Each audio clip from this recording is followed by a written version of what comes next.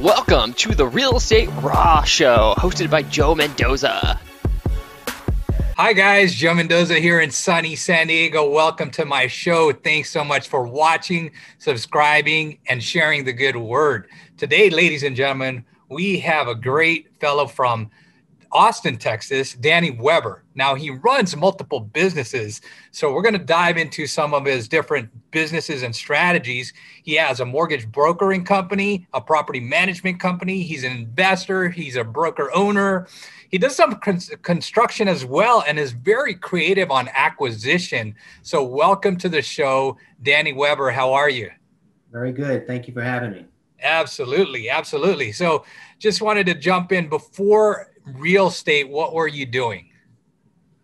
I was in corporate America. I was a policeman for a while in New Orleans, outside of New Orleans. And corporate America did quality control, statistical process analysis, process flow, process management.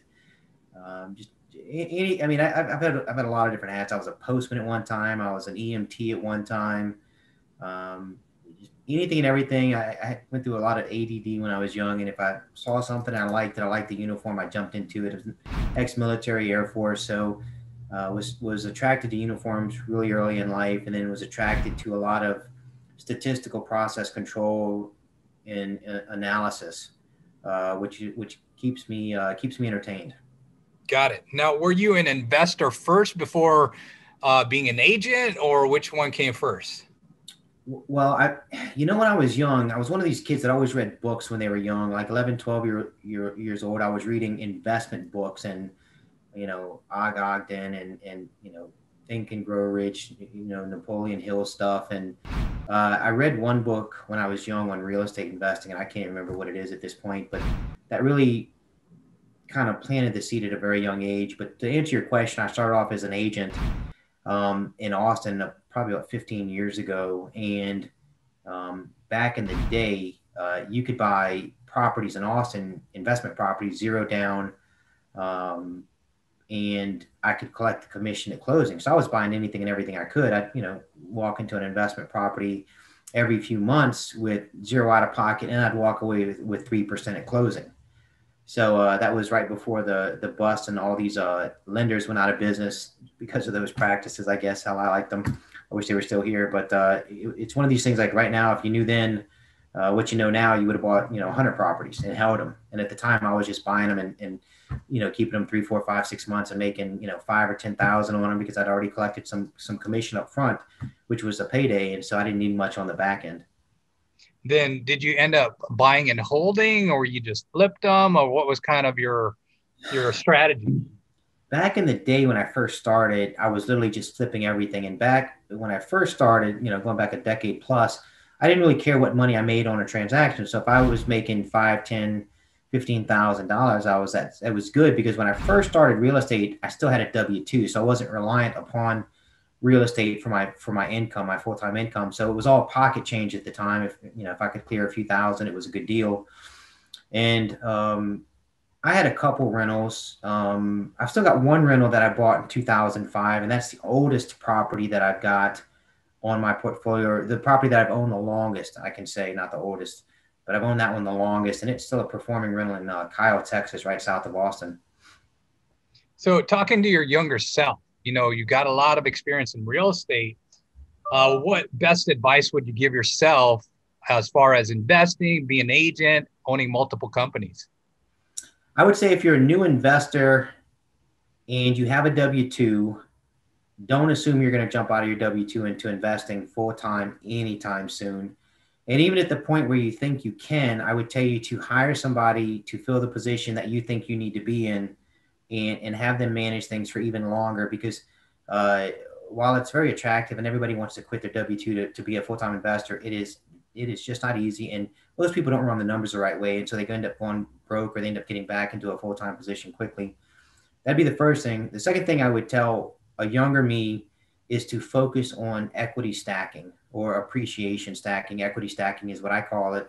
And for me, that means going after properties as part of your investment portfolio, focusing on appreciation more so than cash flow. And I've got, 100 charts, 100 Excel spreadsheets that I can show Cash flow is a losing game for a young investor.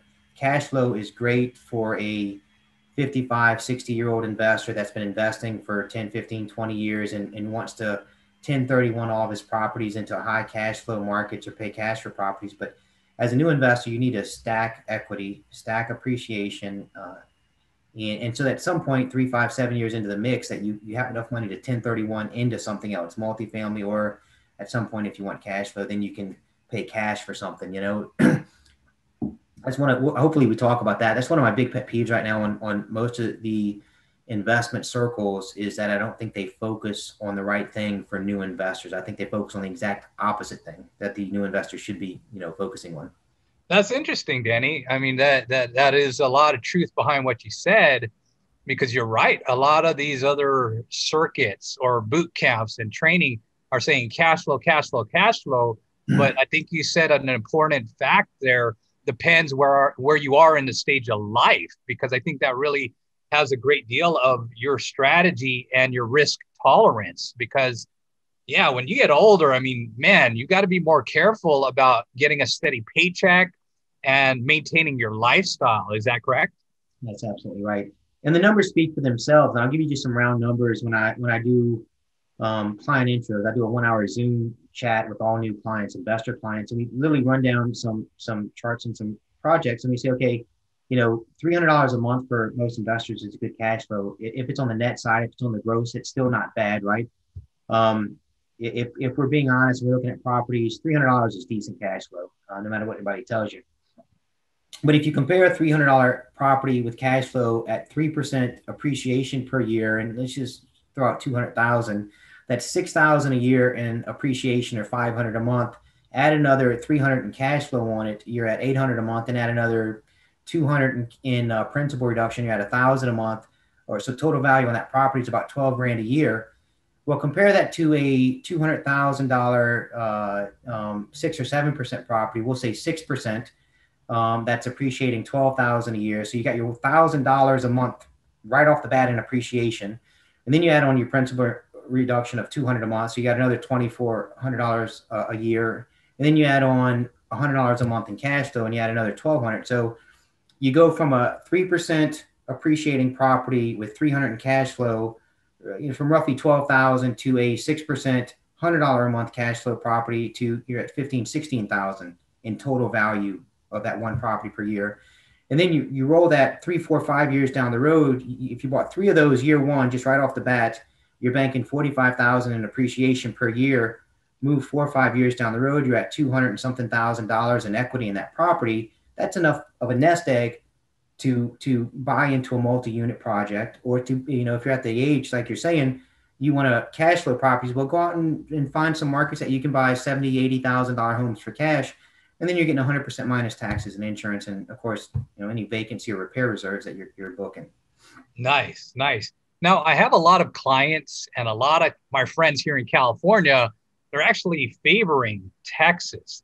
Now, what's interesting about Texas is I believe it's a non-disclosure state, and sometimes the taxes may be kind of high. I had a friend of a friend tell me about a property she bought. Now, she thought she was going to get a home run. She actually had the property. It was a multi-unit property. And then later she was getting destroyed on cash flow because she didn't know about the taxes. Mm-hmm. Share with the audience, if you don't mind, how you can kind of mitigate that risk and get around some of these different things I just mentioned. So there's a bunch of facets to that question, but I'll take them, kind of give you a generic response that's going to answer most of them. So first thing is, whenever we're doing searches in Texas, or if you're a smart broker that's helping out-of-state investors, especially ones that don't have the property taxes we do, you'll have state income tax and some other things that you may have to deal with, but you don't have these crazy property taxes, which could be in Austin, you're at 2.1% to 3.2, 3.3%, and that's a big number. If you take a 9,000 or take a $300,000 home at 3% tax rate, you're at 9,000 a year in taxes, or you're at close to seven something a month in taxes on top of your principal and interest, on top of your insurance, and then on top of any HOA fees. So what we do to mitigate that for our investors here that we deal with, especially, 80% of my clientele is out of California, and they're all buying the areas that we cover, which is from San Antonio to Dallas, DFW. The first thing that we do when I do the orientation is I say, this is your Nirvana search. This is like, if you could close your eyes and make a wish, this is the perfect search. And that search looks like this. We search by tax rate. So I usually try to cap tax rates at about 2.75 or under. We look for the newest property. So you're looking for low tax, new property, biggest square footage you can find, and low to no HOA, right? And so between all of those factors, there's a gumbo or a soup that you can put together that just with those factors on the searches I have set up, I can point at the properties that should be good investments based on just those factors. And of course, you're looking for, the other criteria would be minimum 3 2s. I prefer 1 floors over 2, but both of them work in the markets. I prefer properties that obviously is close to nightlife or in better school districts, right? I mean, that's all just gimme stuff, but that's how we mitigate that in Texas. Is we have custom searches set up to address the tax problem, because that by far is the biggest problem in Texas. Our rents have not kept up with the appreciation in the purchase prices that we've had. Interesting. Now, being a non-disclosure state, they don't say the final sales price. Somebody here in California or elsewhere, how do we figure that out? So part of the spreadsheet that we have, we assume worst case scenario on taxes. And so, for instance, if you find a property that you want to buy at $250, single family property in Pflugerville, Cedar Park, Leander, or somewhere in Georgetown, one of the smaller communities around Austin, and the property value on the CAD or realist tax says property of 205, but this thing is going to sell for 250. We don't use the published tax amount in the tax rate in the CAD. We use the actual 2.125 tax rate on the purchase amount as our worst case scenario.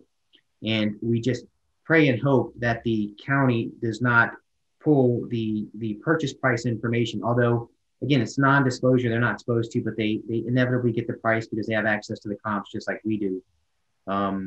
So we always assume worst case scenario. And then obviously there's tons of strategies to mitigate your tax bill.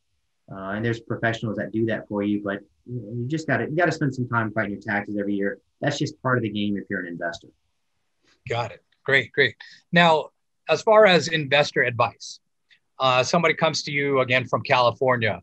Do you share a better profit margin or a better opportunity in residential, commercial, multifamily? What do you usually say to them? Well, we start talking. So again, this is, if I go back to one of my pet peeves of the guru classes out there, is they're just usually one-dimensional: cash flow. They don't ask the investor what your goals are. So the first thing that we do as part of the intro is we sit down and say, hey, what are your goals? What are your cash flow goals, and what do you want when? And typically, the first answer I get is, I want 1% rule. I want minimum $350 a month in cash flow. I want this and that. And we want it now. We want to find a property like it now. And I'm like, well, guess what? In Central Texas, you're going to be hard pressed to find something like that consistently. You can find some one-offs, but you're not finding that consistently. So then I started asking them a little bit deeper questions. Why do you want $350 right now? What does that do for you? Does it change your life? Do you buy a new Maserati? Do you upgrade your home?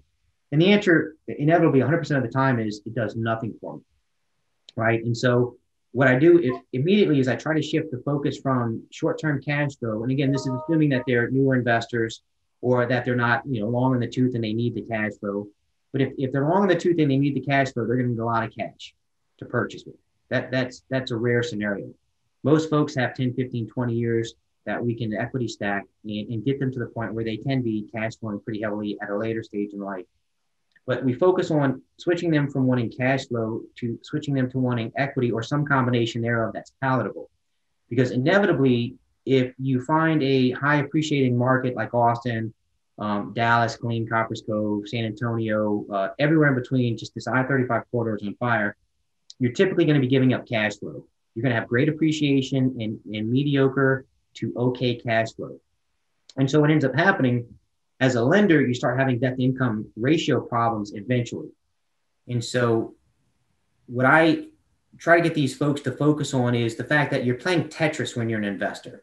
Your portfolio is a Tetris game, and your first block could come down and look like this, which is going to be high appreciation, low cash flow. And so your next block, you're going to have to focus on something like this that comes in sideways and ups your cash flow to offset the lack of cash flow on there, so you're not getting killed on your debt to income ratios. And then you fit another property on top of that, and then you fit another property on top of that. But every property has to complement the other properties that you've purchased in regard to average appreciation across your portfolio and average cash flow across your portfolio. And then every couple of years, you need to reassess your portfolio. And if you get a property that was a great deal in 2017, it's now 2021, it doesn't fit anymore because the market hasn't appreciated like you want it to. The cash flow isn't as good, or maybe it's a dud. You've had just massive repair after repair after repair, which happens even under the best, circumstances. Maybe it's time to 1031 that property. And if you're averaged low on your appreciation across your portfolio, meaning your goal is 6 and you're at a 5, well, now it's time to find a 7 or an 8% appreciating property, regardless of the cash flow, to average up your appreciation. Because again, my total focus is appreciation for young investors. So this is why I'm talking. If you have an average of 5% appreciation over, let's just say three properties, 200,000 each, you got 600,000 in properties, and you got a 5% appreciating mark, you're basically making about 30,000 a year in appreciation on those properties. And I think that math is right, versus focusing on $200 or $300 a month in cash flow on those properties at, say, a 2 or 3% appreciation. The numbers just work 100% of the time to equity stack versus chase cash flow for new investors, because it gives them the option to buy bigger and better relatively short periods of time after that. Love it. Love it. I love the fact that you're actually asking the right questions, the specific questions for investors. To me, that indicates you're a pro, because when somebody is like telling what they should buy, I mean, that really doesn't customize to that potential client. So I love that, and I appreciate that. Yeah, that's awesome. So a lot of time doing that. Now you have multiple businesses, and they're all facilitated for real estate. Would you be considered like the one-stop shop for the investor, where, hey, they're going to use you for being an agent, they're going to get the loan, and then you could help property management? Is that kind of the whole business model? It definitely is. It becomes overwhelming at some part. I've got a bunch of folks in the different vertical markets to manage things, but realistically, 99% of my investors have my cell phone number. They text me, they email me, they let me know what's going on. Typically what happens is they'll come in, they'll find me on a lead source or via YouTube or a referral, and we'll do the intro. We'll figure out what they want, how they want it, and when they want it. We'll set up their investment portfolio plan. We'll start stacking properties in there. And same thing in California is that you may buy your first property in Austin because you want an 8% appreciating property with low cash flow. And then your second property is going to be in Killeen, and a fourplex in Killeen, because you can still get 4% appreciation, 5% appreciation. But guess what? You're at a $500, $600, $700 a month cash flow. And so your third property could be in Belton, could be in Dallas, Fort Worth, it could be in San Antonio. But long story short is, once we start stacking all these properties to build your portfolio, you're going to need a loan, or you're going to at least need to have somebody in your corner that has fiduciary responsibility to you to go after your lender if they're not doing something they should be, or if their rates are too high or their terms are not good enough. And then the same thing happened with the insurance. I've got an insurance company. Well, you don't have to use me for insurance, but if you send me your insurance policy quote that you got from another guy, I can tell you that this is good coverage or bad coverage, or, hey, in my opinion, you're missing this, I would add it. Same thing with rehabs and remodels. Well, I've flipped hundreds of homes. And as a result of flipping so many homes, I can walk into a room, into a house on a project, and I can make you a punch list on the spot with pricing as about what you should be paying for that. And as part of that package, I got so tired of paying retail for my cabinets, countertops, flooring, hardware, that I opened up a cabinet, countertop, and flooring store about 3 years ago. And so now, for the investors that are using me to buy properties, even for my retail clients, if they need new cabinets or new flooring or new countertops or anything, I can get it to them at wholesale cost, right? and even refer construction folks or subs out to them that I work with full time on my construction company. And then, of course, the property management plays into all of that, which is, hey, if you buy a property here, a rental property in any of the areas that we service, we're going to manage your property. And guess what? You already know me. You already trust me. If there's a problem, you're not going to have any issues jumping on the phone with me and saying, hey, Danny, something needs to happen now, today, versus not having that relationship with somebody else. Perfect, Danny. Appreciate it. Now, I heard you mention something about market indicators on another show you recorded. Mm-hmm. You mitigate also having the guesswork out of it because you're looking at these market indicators. What are some of the different market indicators that you recommend our audience to pay attention to, like right now? Well, so some generic market indicators that I watch, and they're going to affect the markets differently. Like I'll give you some big market indicators that are just steering the ship right now in Central Texas. Well, like right now, San Antonio's got 2 months plus of inventory. Austin's got 1 month plus, a little bit over 1 month. Dallas Fort Worth has 2 months plus, similar to San Antonio. So when you start reducing the amount of inventory you have in a market, obviously it creates a seller's market. You have fewer homes for more buyers to buy. And then in conjunction with that, interest rates are at historical lows. So you've got in the Central Texas market, specifically in Austin right now, you've got very few homes for sale and a lot of folks trying to buy right now, which is just, it's made this market, anybody who's in Austin listening to this at whatever point in the future is going to just be laughing when I say this, because I had, as of today, I had a rehab project that I did that I got 5 offers on, which is low because I've seen emails that, hey, we rejected your offer. You were offer number 28 of 29. 5 offers on, 16,000 was the highest I got over asking with a full appraisal waiver and $1,500 in option funds. Can you imagine paying $1,500 for a 5-day option, knowing that you may not get that money back? I had another same offer, $2,500 in option for 7 days. And again, that's $2,500 you're giving me. You may not get back if you find anything on this inspection, but that's where the market's at in Austin right now. And so, going back to the indicators is that, days on market, inventory, interest rates, and then you look at the projects that are happening. So if there's any major projects or even demographic shifts, one of the things that I educate my investors on when looking at appreciation markets and the potential for future appreciation is, let's put out a demographic shift map, a population map, and figure out who's moved where, when. And so you can see that, the darker areas, darker green, whatever chart we're looking at is going to show, this is why I'm recommending these areas, because we've had population shifts in this area. And oh, by the way, they're opening up they have a $1 billion development coming here and another development coming here that are all going to feed this. So those are the big ticket items I look at for indicators. I don't pay attention as much to, say, macroeconomics, meaning the DXY, what's the dollar doing today? What's the 10-year bond doing today? Because right now we're just in a market that rates are super low. If the bond goes up, or the yields go up, and the rates go up 0.25%, who cares?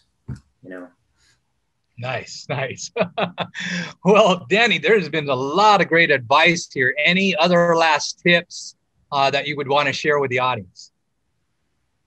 I would just say choose your investment partners wisely. If you're choosing an agent, if you're dealing with a broker or an agent, make sure that they're asking you the right questions. Make sure that you have an individually designed portfolio investment plan that's based on what cash you have now, what money you're going to earn, your debt to income ratios, what money you want to collect when as far as cash flow goes. There's a lot. I mean, there's so much to cover in so little time. What do y'all focus on, Joe, where you're at in San Diego? San Diego. Well, I run a number of different businesses. So I'm involved in brokerage myself. Mm-hmm. And as far as the investment side, man, our cap rates are so low, 2 to 3% in some cases. And now there's also rent control. So it's kind of crazy what we're dealing with in California. That's why a lot of folks are moving into other markets to move their investment dollars. That's what we're kind of seeing over here. Yeah, probably 80% of my clients are Californians. Either I've got a large amount from the Bay Area. I've got San Diego, slightly rural Los Angeles. I was literally the call I was on before this one was a couple out of Santa Barbara. They just moved to a suburb of Austin, really clean.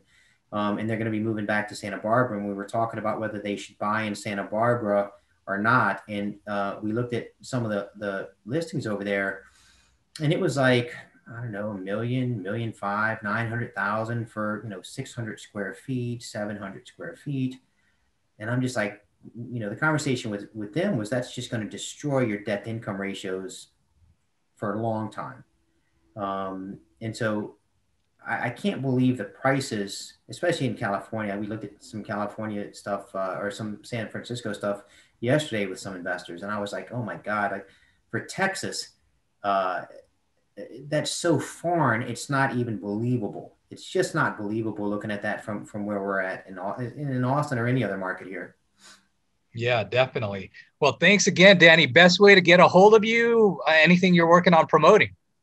I stay busy with the investors from out-of-town investors. If you needed to get a hold of me, certainly you could hit me up on Gmail, danny.weber@gmail.com. That's danny.weber@gmail.com. I've got a YouTube channel if you want to jump on there. I've got videos that upload on investing. I appreciate the time, and hopefully this has brought some value to your membership, your audience. Yeah, thank you so much. It definitely has, and we wish you well. Thank you, sir. Wow. I hope you enjoyed that as much as I did. I hope you learned as much as I did or more. So guys, look at the comment thread. If you've seen something, heard something, want to learn more about something, please put it on the comment link below. If you're not a subscriber yet, go ahead and hit the subscribe button. Go ahead and smash that bell to hear the latest and greatest on the show. Follow me on Facebook. Follow me on Instagram. I'm putting this channel together to hopefully add incredible value to you. And if you want to learn more about investing, you're new to investing, I highly recommend this book, Flex with a Plex. Also, this book, if you're having some challenges, as you can see, everybody on the show had some kind of adversity, including yours truly. So I shared a lot of that on Make It a Comeback, giving you some incredible tips to make a comeback. So get either one, Flex with a Plex or Make It a Comeback. If you want to get more tips, go ahead and go to joemendoza.com. Again, subscribe, share, like, make a comment below. I really, really appreciate you. Want to add incredible value and wish you all the best in your success in real estate and in life. Take care. Our company is not responsible for the success or failure of your business decisions relating to any information presented by our company or our company programs, products, and/or services.